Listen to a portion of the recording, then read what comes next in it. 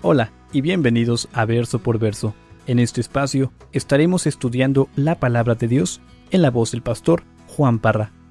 Si aún no tienes alguna iglesia en donde congregarte, te invitamos a Capilla Calvario de Oxnard. Estamos localizados en el 1925 Eastman Avenue, en la ciudad de Oxnard, California.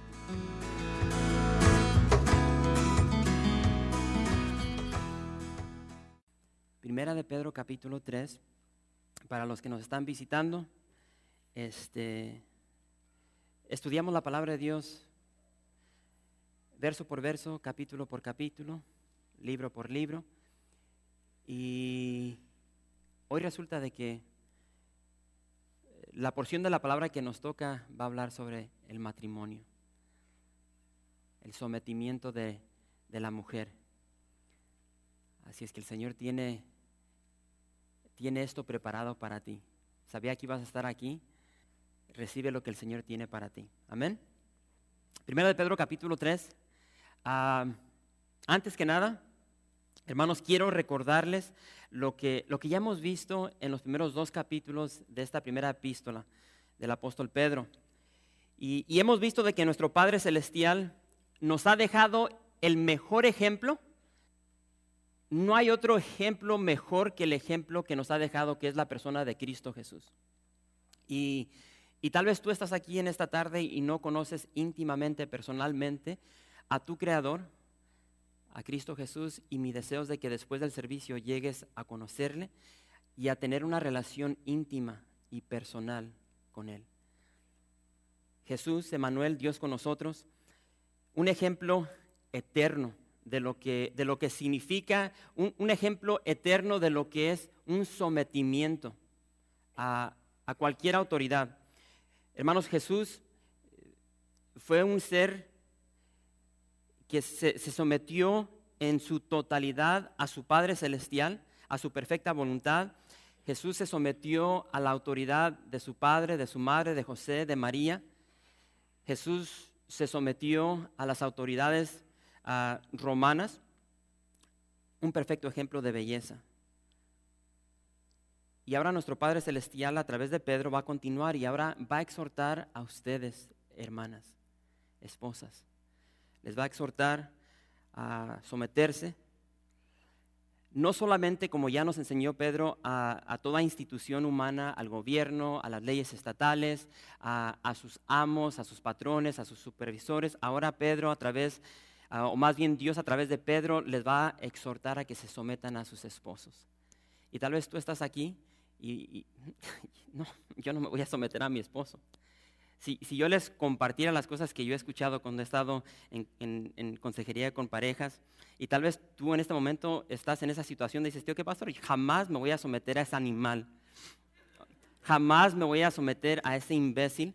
Y entonces hay una amargura, hay un coraje, un odio por cuestión del tratamiento del esposo hacia la mujer, hacia la esposa. Pero ¿sabes una cosa? Quiero que entiendas de que tu actitud como esposa debe ser no de acuerdo a lo que es tu esposo o lo que no es, debe ser a lo que es Dios en tu vida. Entonces Dios te pide que te sometas a tu esposo. Entonces tú te sometes a tu esposo simplemente porque Dios te lo pide y porque Dios es tu Señor. Y en obediencia a Dios te sometes. Espacio en blanco. Yo no sé cómo ves a tu esposo en esta tarde, pero fíjate lo que dice la palabra de Dios. Primera de Pedro capítulo 3 verso 1 dice: asimismo, vosotras, mujeres, estad sujetas a vuestros maridos, para que también los que no creen a la palabra sean ganadas sin palabra por la conducta de sus esposas, considerando vuestra conducta casta y respetuosa. Y nos detenemos aquí. Antes que nada quiero recordarte, esposa, que lo que vas a escuchar en esta tarde o sea, este rollo no es mío. Estas no son mis palabras, esta no es mi instrucción, esta es palabra de Dios. Tú vas a escuchar lo que Dios tiene para ti como esposa. Ahora, estos son consejos de Dios, son consejos diría yo, del autor, del diseñador del matrimonio. Si regresamos a Génesis al principio, ahí Dios condució esa primera ceremonia matrimonial con Adán y Eva. Entonces tenemos el mejor ejemplo, una vez más, el experto de relaciones humanas. Entonces, él es el que te va a hablar en esta tarde, no yo. Y vean que Pedro inicia aquí el capítulo 3 con la palabra asimismo. ¿Sí bien? Asimismo. Asimismo, Pedro está aquí declarando y dice asimismo o igualmente o similarmente, esposa, sujétate, así como tú te sometes, te sujetas al gobierno, repito, al gobierno estatal, nacional, así como tú te sometes a esas leyes establecidas por nuestro gobierno. Cuando llegas a un alto, te paras, espero que lo hagas.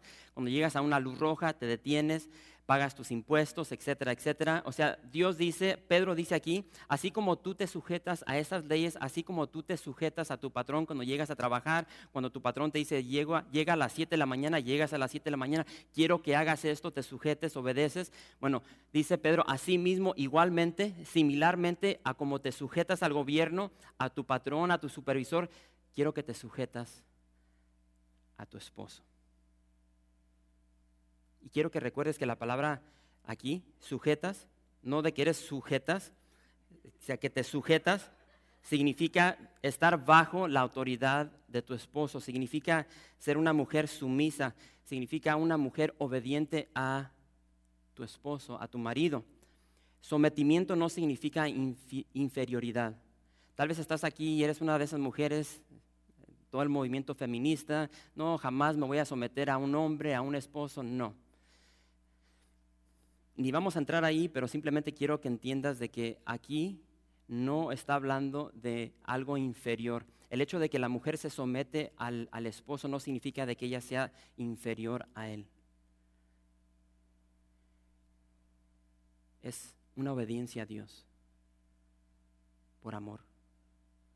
Por tanto, esposa, quiero que escuches. No debes despreciar a tu esposo.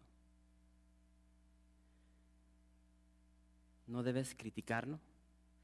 Y ahora es bien común porque tenemos el mentado cara al libro.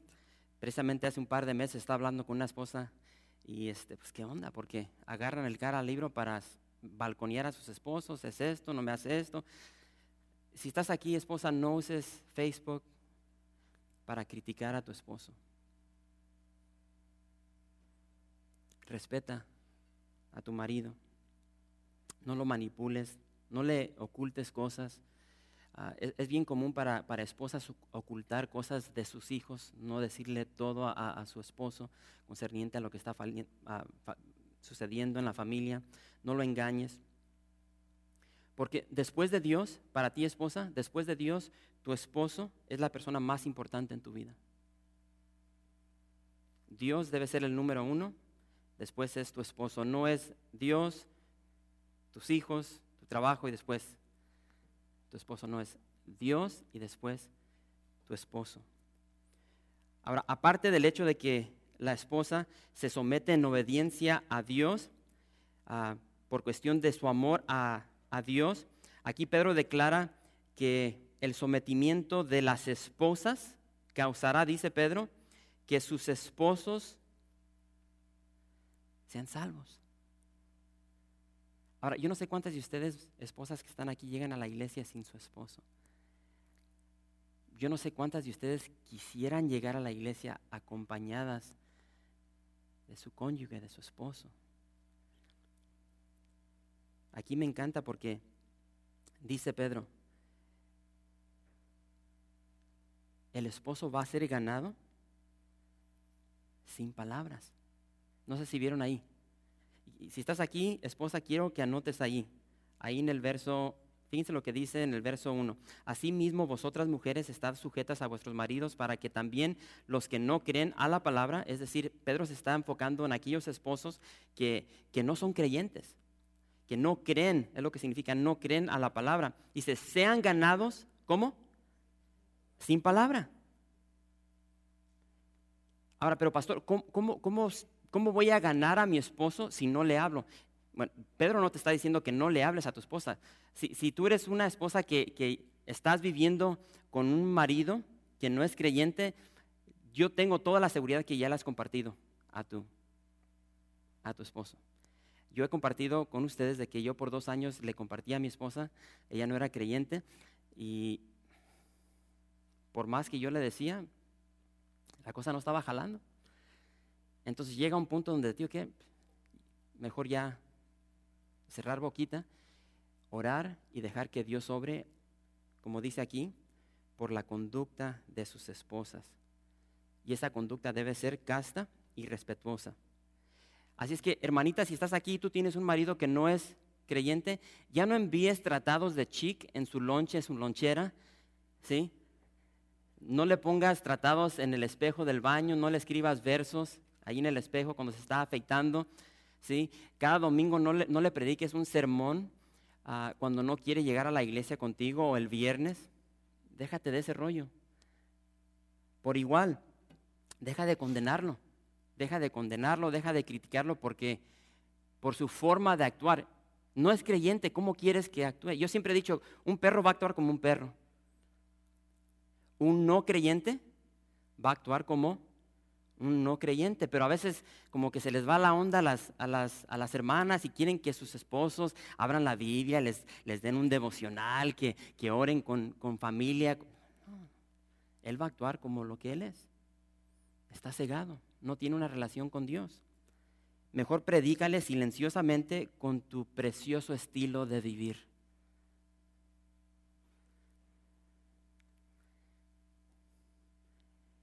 Déjame preguntarte en esta tarde, esposa, ¿cómo describes tu carácter? Y no contesten ahorita, pero sean honestas, ¿cómo describes tu carácter? ¿Eres una mujer que confía y espera en Dios? ¿Eres una mujer respetuosa? ¿Te interesa más lo externo, es decir, de cómo vistes, de cómo te ves? ¿O te interesa más lo interno?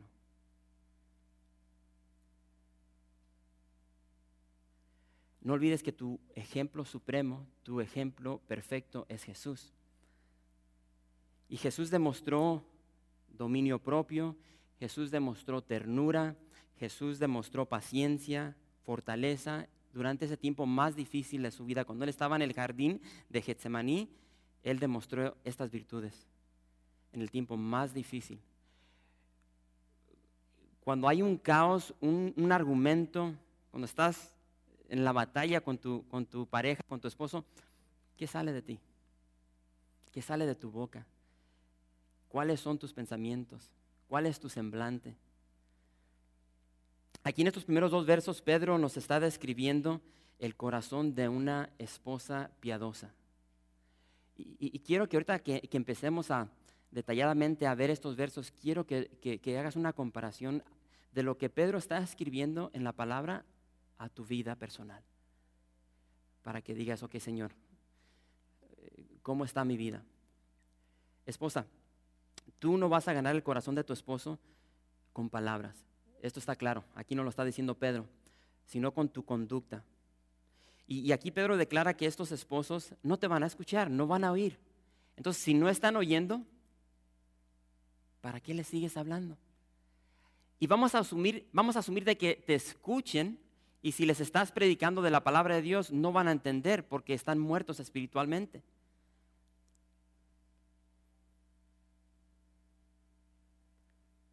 Si no, dice Pedro, más bien, ellos no te están escuchando, pero están considerando, dice aquí, están considerando tu vida. Ahora, la palabra conducta significa comportamiento, significa tu manera de vivir. La palabra considerando, y aquí está la clave, la palabra considerando significa inspeccionar, significa observar de cerca, un cuidadoso escrutinio, es lo que significa esta palabra.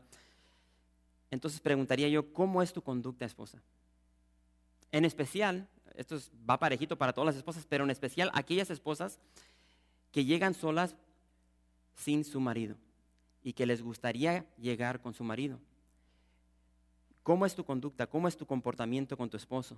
¿Cómo te comportas con tus hijos? ¿Cuál es el tratamiento que tú le das a tu familia? ¿Qué está viendo tu marido en ti? Pedro dice que tu conducta, tu comportamiento debe ser, dice ahí que son dos cosas. La primera, casta. La segunda, respetuosa. La palabra casta significa limpia, pura, inocente, modesta. Y en ocasiones se traduce como perfecta. La esposa piadosa también debe ser respetuosa, debe demostrar, dice Pedro, un respeto reverencial y amoroso, aunque tu esposo no lo merezca.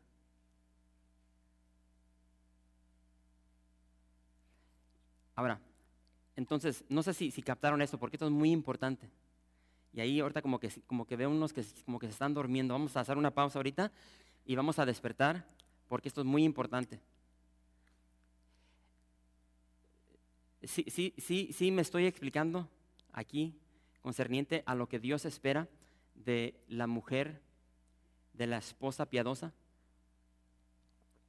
Ahí les va. Porque yo leyendo esto dije, si yo fuese una esposa, yo dije, ok, ya no hay esperanza.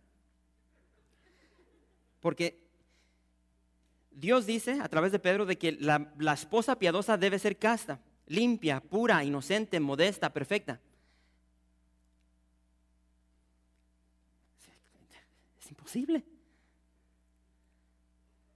Y después, si tiene, como han dicho en el pasado algunas esposas, si tiene un animal de esposo, ahora debe respetarlo, debe demostrarle una reverencia respetuosa por amor. ¿Cómo se ve esto? Y esa es la clave. Hermanas, esposas, no lo van a poder lograr. Esto no es de, tío, ¿qué? Échale más ganas. ¿Sí? Yo ya perdí cuenta de las veces que he estado con parejas donde, no, ya, hasta aquí. Ya tronó esto, ya no sirve, ya no funciona, ya no puedo, ya estoy cansado, ya estoy cansada. Esto no es de échale más ganas, sino es de échale más de Jesús. ¿Sí? Porque tú por ti misma no vas a poder, porque tienes esa cosa en casa que tal vez no te ama, no te respeta, no te santifica, y tú quieres algo, estás esperando algo más y no te lo puede dar. Entonces, por más ganas que le eches, no, esto es de échale más de Jesús. Y aquí es donde entra Jesús. Aquí es donde entra ese Dios amoroso que quiere llegar a tu relación matrimonial y quiere corregir, quiere enderezar, como vimos en Tito, tus deficiencias o las deficiencias de tu esposo. Hermanos, esto se trata de Jesús, no se trata de échale ganas o lee este libro, no. Se trata de Jesús. Y lo cierto es de que ve tu cultura o ve la cultura en la que estamos viviendo, hermanos, todo lo que estamos viendo aquí, lo que nos dice Pedro, todo lo que le dice Pedro a las mujeres, a las esposas, va en contra de la cultura en que estamos viviendo. ¿Sí? Yo no sé cuántos esposos han tenido problemas con tu esposa y se va al trabajo y ahí hay, como dijo Tito o como dijo Pablo, hay puras diablas que empiezan a hablarle al oído a tu esposa, no, déjalo, ese sinvergüenza no sirve para nada, mejor déjalo, divórciate y cáele por otro lugar, te va a salir uno mejor, bla, bla, bla. Nuestra cultura, nuestra sociedad nos dice, tío, ¿qué? Si ya no estás contenta, si ya no estás feliz, déjalo. Esto que nos está enseñando Pedro aquí va en contra de nuestra cultura. Y dice, y se tiene que aprender. Es por eso que llegamos a la palabra de Dios, abrimos este libro y somos instruidos, somos edificados, recibimos conocimiento de la perfecta voluntad de Dios. Y no sé si recuerdan cuando estudiamos Tito, ahí Tito exhortó a las mujeres, a las ancianas, y le dijo a las ancianas, enseñen a las mujeres jóvenes. No sé si recuerdan eso. Vayan conmigo a Tito, por si no lo recuerdan, Tito capítulo 2.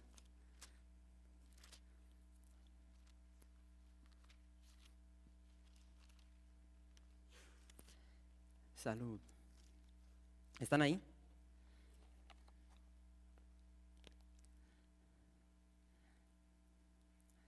Y vamos a leer, por cuestión de contexto, vamos a leer ahí desde el verso 3. Y dice, se oyen hojitas todavía. Entonces, en lo que llegan las hojitas, Tito, Nuevo Testamento, casi al final, ¿qué iba a decir? Se me fue el avión. Bueno, a ver si se regresa. Es lo que pasa cuando uno va envejeciendo.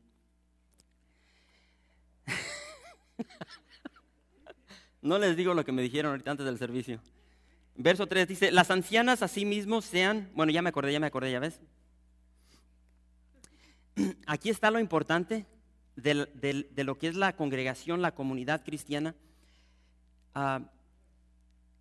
Ancianas que están aquí, si ya tienes tu tiempo en el Señor, con todo el respeto, ya llega un punto donde tienes que soltar ya los pañales y crecer, madurar en el Señor y dejar de criticar, dice Pablo en Tito, dejar de ser diabla y crear división y más bien llegar a la joven e instruirla en el Señor.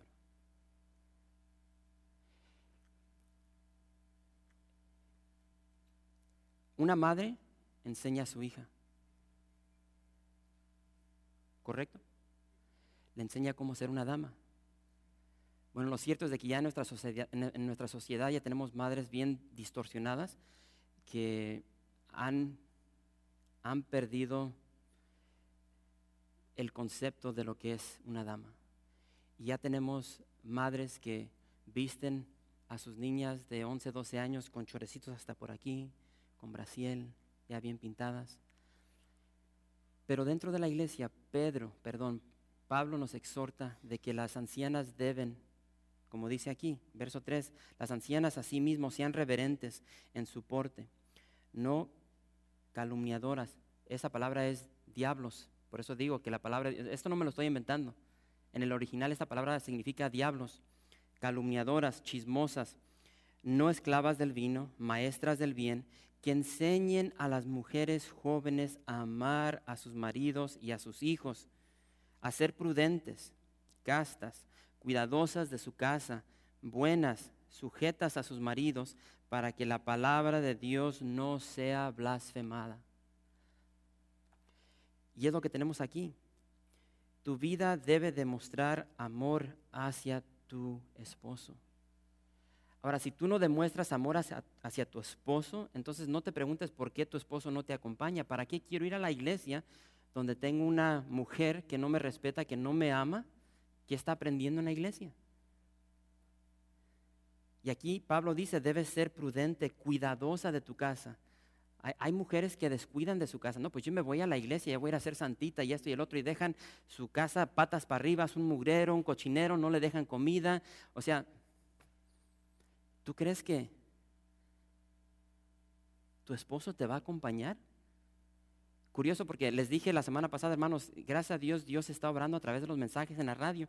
Y una hermana me habló y dice, y esto a través del libro de Ruth. Y va al punto. Me dice, pastor, dice, ahora entiendo por qué mi esposo no quiere llegar a la iglesia. Dice, llevo años predicándole, animándole a que llegue a la iglesia y no ha llegado. Y ahora me di cuenta a través del estudio que diste de que no me he sometido a mi esposo.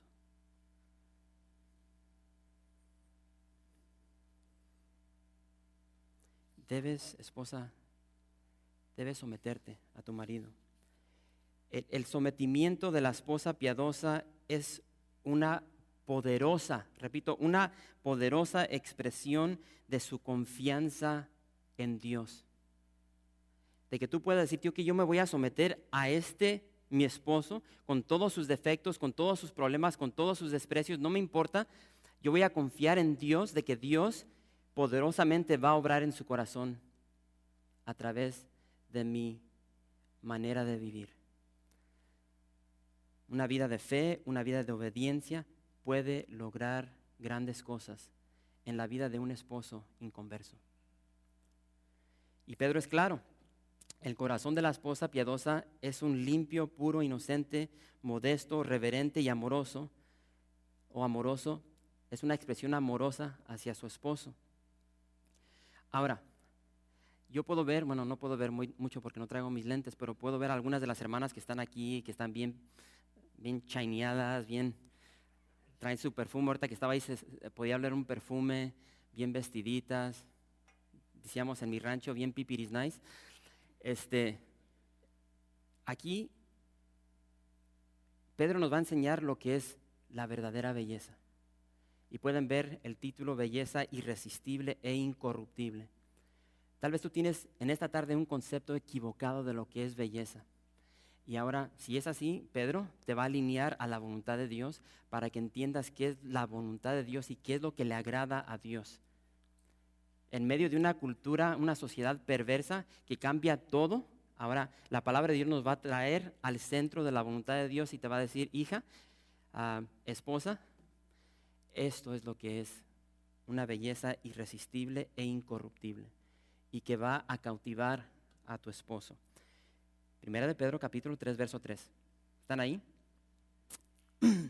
Dice, vuestro atavío no sea el externo de peinados ostentosos, de adornos de oro o de vestidos lujosos, sino el interno, el del corazón, en el incorruptible ornato de un espíritu afable y apacible, que es de grande estima delante de Dios.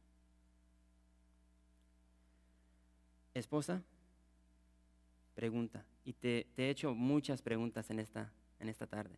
Ahí te va otra. ¿De qué dependes para sentirte bella? ¿De qué dependes para sentirte bella?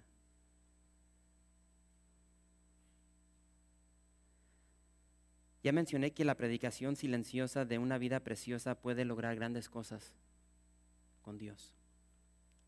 Ahora, antes que nada, no se me vayan a ir por otro rumbo. Aquí Pedro no está prohibiendo atavíos, adornos, no está prohibiendo que la mujer se vista bien, no está prohibiendo que la mujer se maquille sus defectos, ¿sí? Esto no es lo que está diciendo Pedro, sí, porque tú puedes llegar, diría aquí que a una iglesia panchita que enseña puras estupideces, no puras, pero muchas, donde dicen, tío, que la mujer no puede usar pantalones, la mujer no puede usar vestido, y tío, que te sacan la cinta de medir, nomás pueden medir tanto, no pueden usar aretes, no pueden usar un tipo de... De esto no está hablando Pedro. Yo siempre he dicho, si la casa necesita pintura, píntala.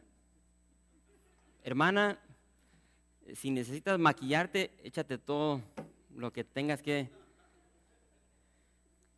Ahora, Pedro no era un fariseo, no era un pastor controlativo, repito, que estaba prohibiendo maquillar o permitir que las mujeres se maquillaran, que usaran adornos externos, alhajas, aretes, peinados hermosos, vestimenta hermosa. Yo no sé si sabían esto. Bueno, creo que un poco de historial va a ayudar, rapidito. En aquel entonces, las mujeres usaban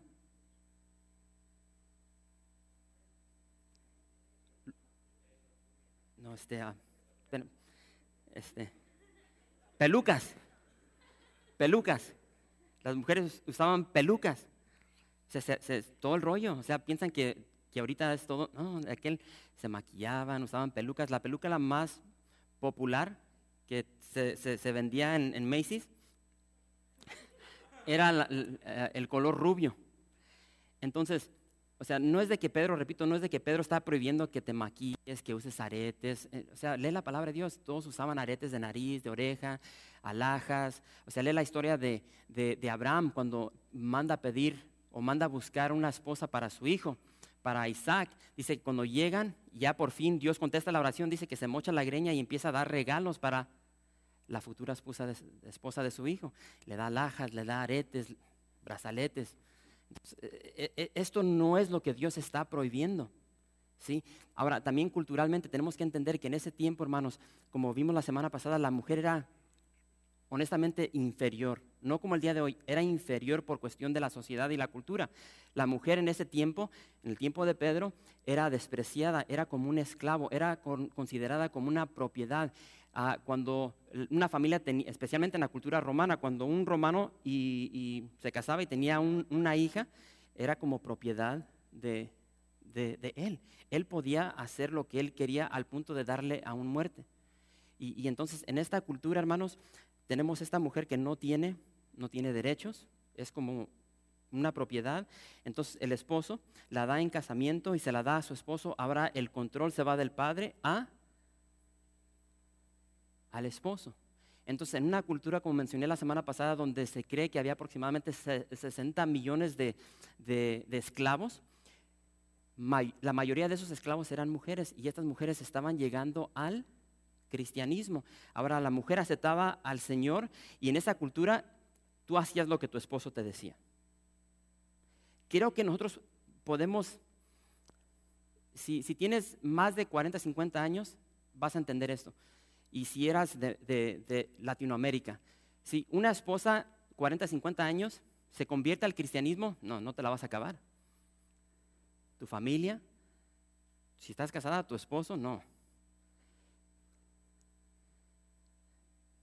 Yo he escuchado historias de golpizas, abandonos. Entonces, en esa cultura, la esposa llega al conocimiento del Señor. ¿Ahora qué va a hacer? Y por eso esta instrucción de Pedro: sométete. Sométete a tu esposo. Ya empieza a tomar sentido lo que estamos viendo aquí. Entonces, repito, esto no es religiosidad que nos está enseñando Pedro.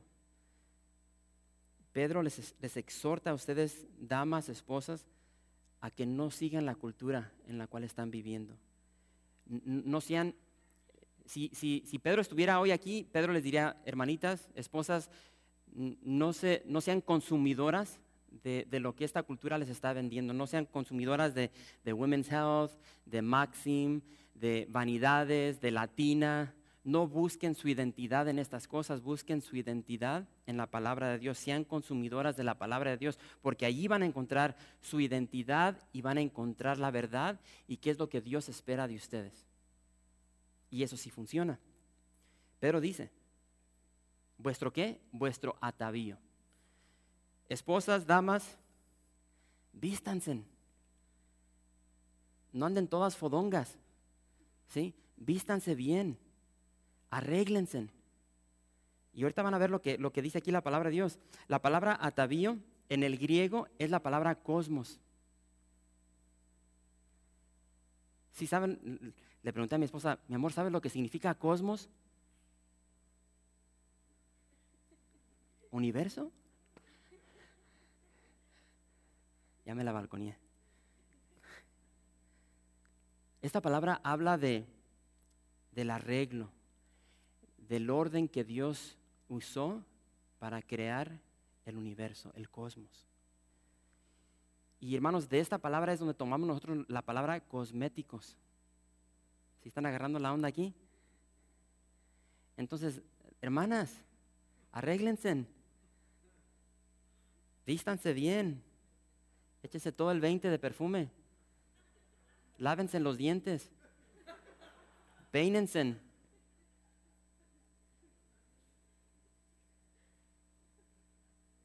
Sí, cuando tu esposo llegue de trabajar, ya bien bañadita, vestidita, mi amor.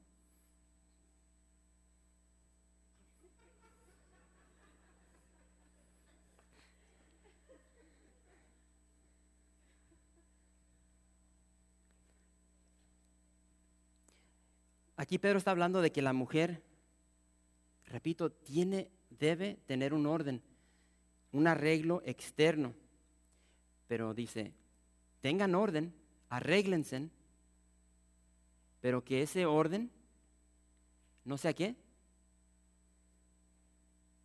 no sea ostentoso, que no sea extravagante, exagerado. Y no creo que tengo que describir lo que es eso.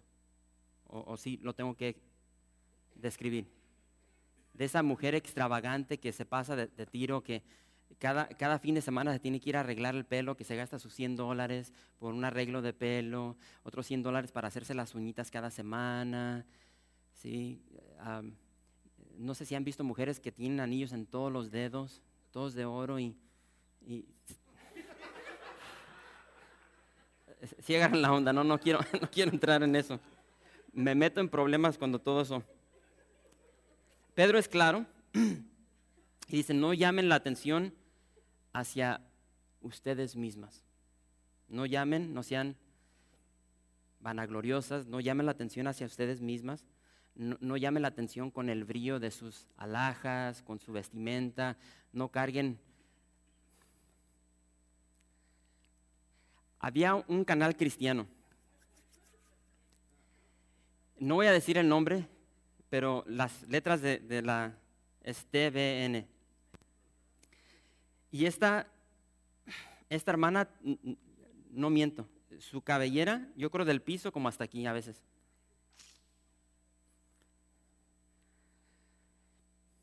No llamen la atención. O sea, tú ves una persona así, o sea, si yo estoy aquí, ok, Ketsi, ponte de pie. Imagínate que Ketsi traiga así una cabellera así. ¿Qué voy a estar haciendo yo? Así queda, no, así queda. O las muchachas que se ponen una camisa y se le ve todo. O sea, y estás hablando con, no, párate, mija. Así era. No sé si les ha tocado donde están con una hermana o sea, tienen todo abierto y como que te quieres enfocar así, pero... Gracias. O sea, es lo que está diciendo aquí Pedro, que no llamen la atención hacia ustedes mismas a través del bling bling, dirían los africanos. Y esto es lo importante. Vamos a dejar que pase eso, la risa. Pedro dice, esposas, no se enfoquen en lo temporal. Ese es el punto de Pedro. No se enfoquen en lo temporal. No se enfoquen, él usa la palabra incorruptible, pero dice, no se enfoquen en lo corruptible. Dice, enfóquense en lo interno, en lo que es incorruptible. Pedro declara que lo más importante, lo más impactante es el adorno interno. Es el adorno interno. Para Dios, lo que es de gran valor no son las alhajas, no es la forma de cómo te vistes, no son los adornos que te pones en los oídos, en la nariz, o aquí a un lado, o en el ombligo, en los cachetes el día de hoy, sino es el adorno del alma. La verdadera belleza no es algo, escuchen esto, la verdadera belleza no es algo que te pones, no es algo que te untas, no es algo que no sé si es palabra, esprellas. No, dice el hermano, no. ¿Cuál es la palabra correcta? Porque ya me moché. ¿Rocías? Se oye mejor, esprellas. No es algo que te esprellas, no es algo que te pintas, no es algo que te arreglas, sino tu corazón. Es tu carácter, es tu actitud, es tu persona. Esta belleza del interior no se tiene que quitar cada noche. Cada noche yo veo a mi esposa, ahí tiene sus trapitos, no sé de qué serán.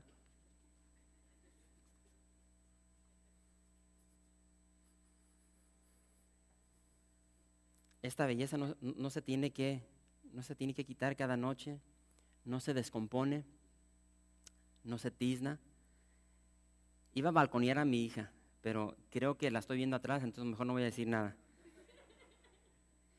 este tipo de belleza interior no se empeora con el pasar del tiempo, ¿saben?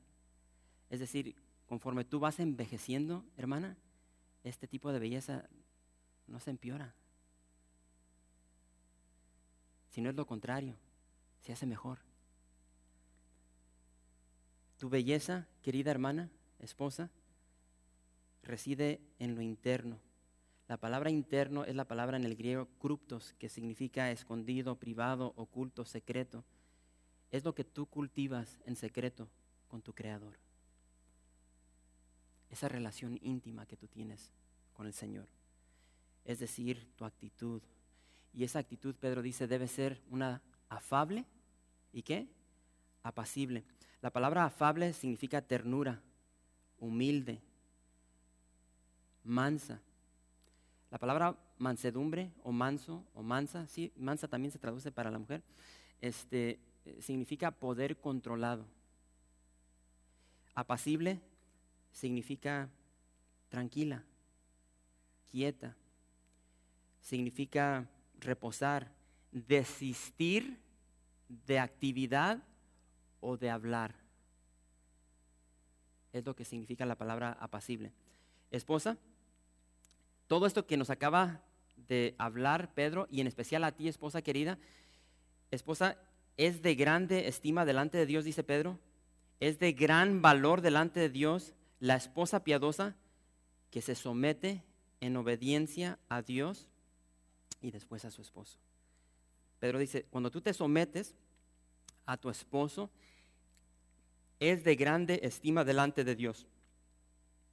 La esposa que considera más su interior que su exterior, la esposa que es casta, que es limpia, pura, inocente, modesta, la esposa que demuestra un respeto reverencial y amoroso a su esposo, aunque no lo merezca, la esposa que cultiva su vida interna del corazón con el incorruptible ornato de un espíritu afable, es decir, tierno, humilde, manso, y un espíritu apacible, quieto y reposado. Esa es la esposa que le agrada a Dios. Y esa esposa que hace esto, dice Pedro, es de grande estima a Dios. Y el beneficio de este tipo de esposa es de que puede ganar a su esposo. Esposa, ¿qué necesitas cultivar en tu vida el día de hoy? ¿Cómo puedes mejorar tu respeto, tu admiración hacia tu esposo? ¿Cómo puedes mejorar tu sometimiento?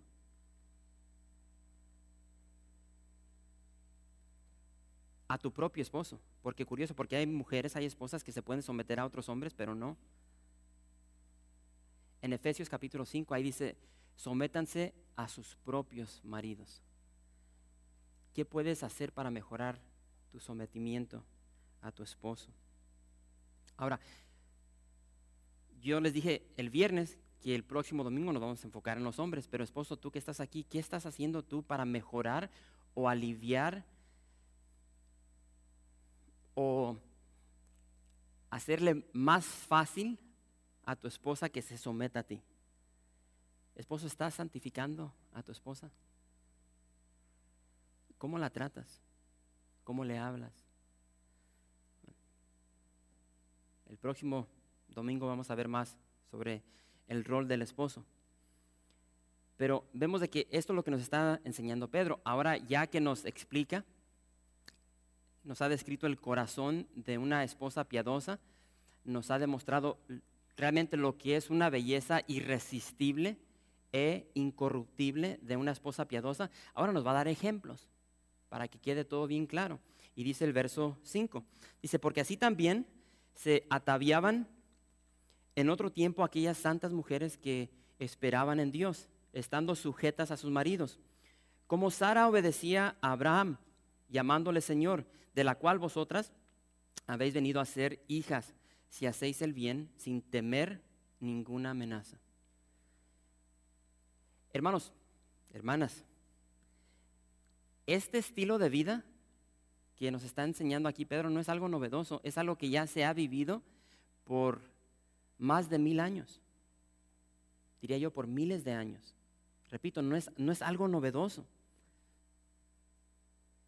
Aquí vemos de que ya este estilo de vida se ha practicado, dice Pedro, por mujeres santas, mujeres puras, mujeres entregadas a Dios, mujeres como ustedes que están aquí, con esposos imperfectos, con esposos inconsiderados, egoístas, mujeres que estaban viviendo en hogares o en matrimonios no muy agradables, mas sin embargo se sometieron. Pero a pesar de que, repito, que las cosas no marchaban bien, a pesar de que no tenían ese esposo flaquito, tal vez, ese esposo considerado, iba a decir ese esposo que le abre la puerta al camello, pero no queda, ¿verdad?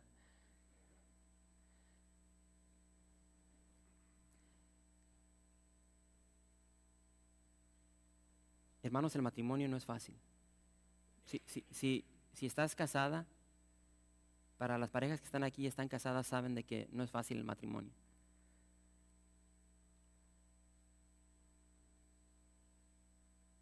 Hay muchos problemas ahorita en nuestra iglesia con matrimonios.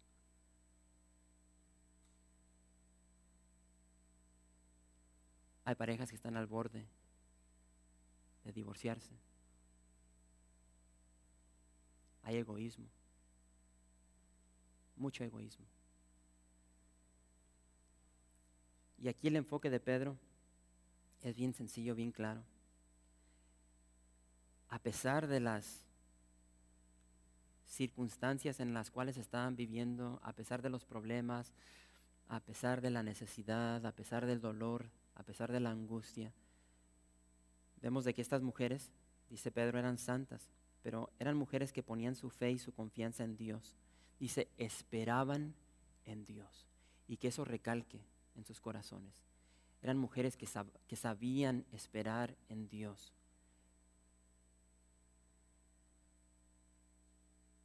Pero en ese esperar se sometían a Dios en obediencia, o a su esposo, perdón.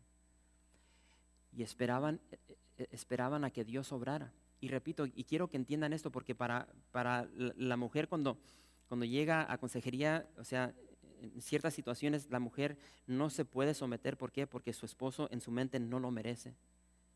Y no quiero ser chistoso, o sea, honestamente hay esposas que dicen que sus esposos son animales, son sinvergüenzas, las tratan mal. Y lo cierto es de que es cierto, es verdad. Pero quiero que veas, nos da el ejemplo de Sara. Ahora, tal vez tú en tu mente tienes a Sara en alta estima. Es la madre de la fe. ¿Quién era su esposo? Abraham. Hermanos, si tú has leído la Biblia, si has leído el libro de Génesis, este camarada no era el hombre perfecto, no era el esposo perfecto. Sí, tenía sus virtudes, pero tenía sus problemas. ¿Sí? En ocasiones era un cobarde. Y este es el ejemplo que nos está dando Pedro que debemos seguir. ¿Sí? Abraham, cuando salió de Harán, primeramente vemos a Sara cómo se sometió. Abraham, okay, voy a dejar a mi familia, pero yo me voy a someter a ti. No sé a dónde vas. Dices que Dios te está hablando, ok. Yo te sigo. Me someto a ti. Voy a confiar en Dios. No sé si te faltan algunos tornillos, pero tío, ¿qué? Yo me voy a someter. Y se sometió. Dejó a su familia y siguió a Abraham. Después empiezan su jornada, su peregrinación, y se empiezan a mover y llegan a ciertos lugares, como cuando entran a Egipto, y Abraham por miedo dice, mi amor, es como tú, vamos a Josué, tú le dices a Ketsi, tío, ¿qué? Ketsi, di que eres mi hermana para que me vaya bien a mí. Ya si te violan a ti, si te llevan como esclava, pues ya ese es problema tuyo, pero para que me vaya bien a mí, di que eres mi hermana. No lo hizo una vez, no lo hizo 2 veces, lo hizo varias veces, ¿sí? Mas sin embargo, Sara se sometió. y envejecieron juntos. Y llegan a la edad de 100 años. Y, o sea, Sara tenía sus problemas. O sea, es la madre de la fe, pero no caminó siempre en fe. Dios le dice, tío, que tú a esta edad vas a tener un hijo. Se rió. Desconfió en Dios. Y este es el ejemplo que Pedro nos da, que debemos seguir. Y a pesar de sus defectos, a pesar de los defectos de su esposo, le decía Señor. ¿Por qué? Porque su confianza estaba en Dios, de que Dios iba a obrar en todos los problemas que estaban viviendo. Y es lo que me encanta. Hermanos, esta manera de vivir, repito, es de grande estima delante de Dios. Porque los que no creen, dice Pedro en la palabra, son ganados sin palabra por la conducta de las esposas. Esposa, haces el bien cuando te sometes a tu esposo. Cuando vives una vida casta, limpia, pura, inocente, modesta. Cuando eres una esposa respetuosa. Cuando demuestras esa reverencia hacia tu esposo, aunque no lo merezca. Esposa, cultiva lo interno, no lo externo, cultiva lo interno, tu corazón con la palabra de Dios, es decir, con el verbo. Cultiva lo interno de tu alma, de tu ser, de tu corazón, con la persona de Jesús, porque Él es quien te va a cambiar. Y cuando haces esto vas a poder ser afable, tierna, humilde, demostrando mansedumbre, porque esas son virtudes de Jesús que tú vas a obtener por caminar con Jesús. Vas a adquirir esa virtud de ser apacible, de ser quieta, de ser tranquila. A pesar de todo el caos, los problemas que hay en tu hogar, tú estás quieta, estás tranquila. Porque tu confianza no está en tu esposo, tu confianza está en Dios. Y Dios no falla, Dios es fiel. Y es lo que nos está diciendo Pedro, esperando confiadamente en Dios sin tener ningún temor. Porque el momento que tú empieces a temer, ya dejaste de confiar en Dios. Y ya estás obrando tú, y cuando obras tú, ya valió babalú, ya no sirve para nada. Mantén tu confianza en Dios. Y para terminar, en esta noche quiero que vayan conmigo a Proverbios 3. Y con esto terminamos.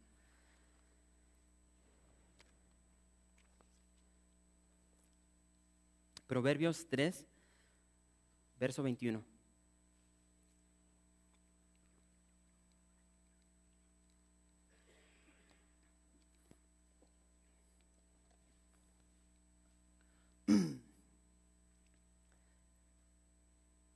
Proverbios 3, verso 21 dice, ¿están ahí?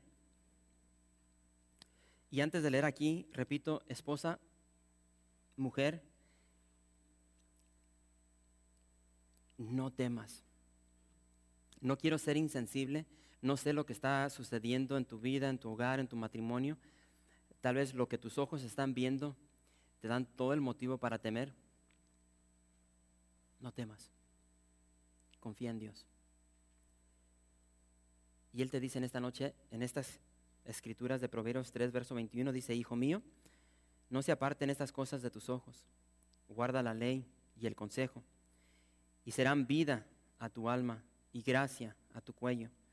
Entonces andarás por tu camino confiadamente, y tu pie no tropezará.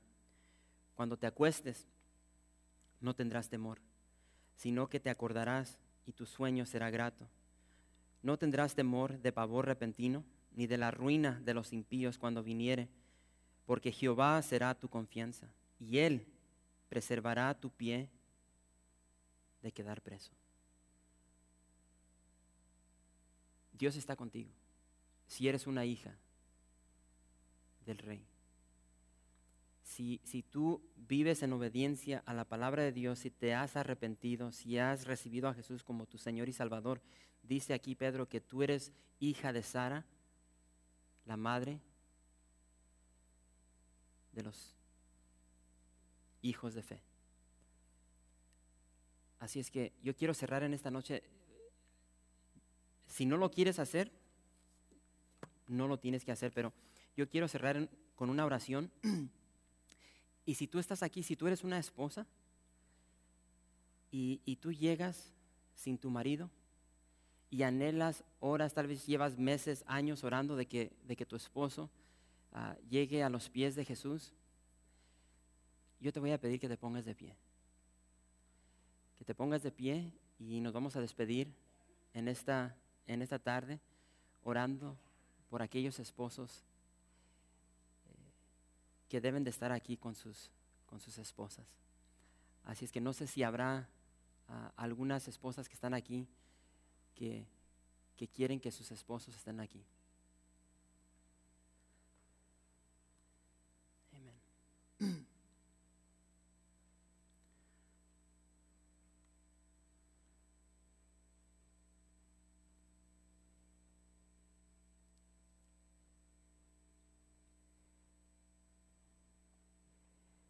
Quiero decirles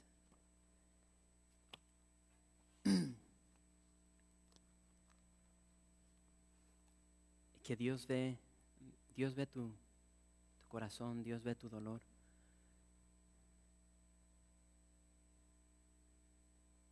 Repito, yo he compartido de que por 2 años yo oré y pedía que Dios tocara el corazón de mi esposa y fueron 2 años miserables en mi vida.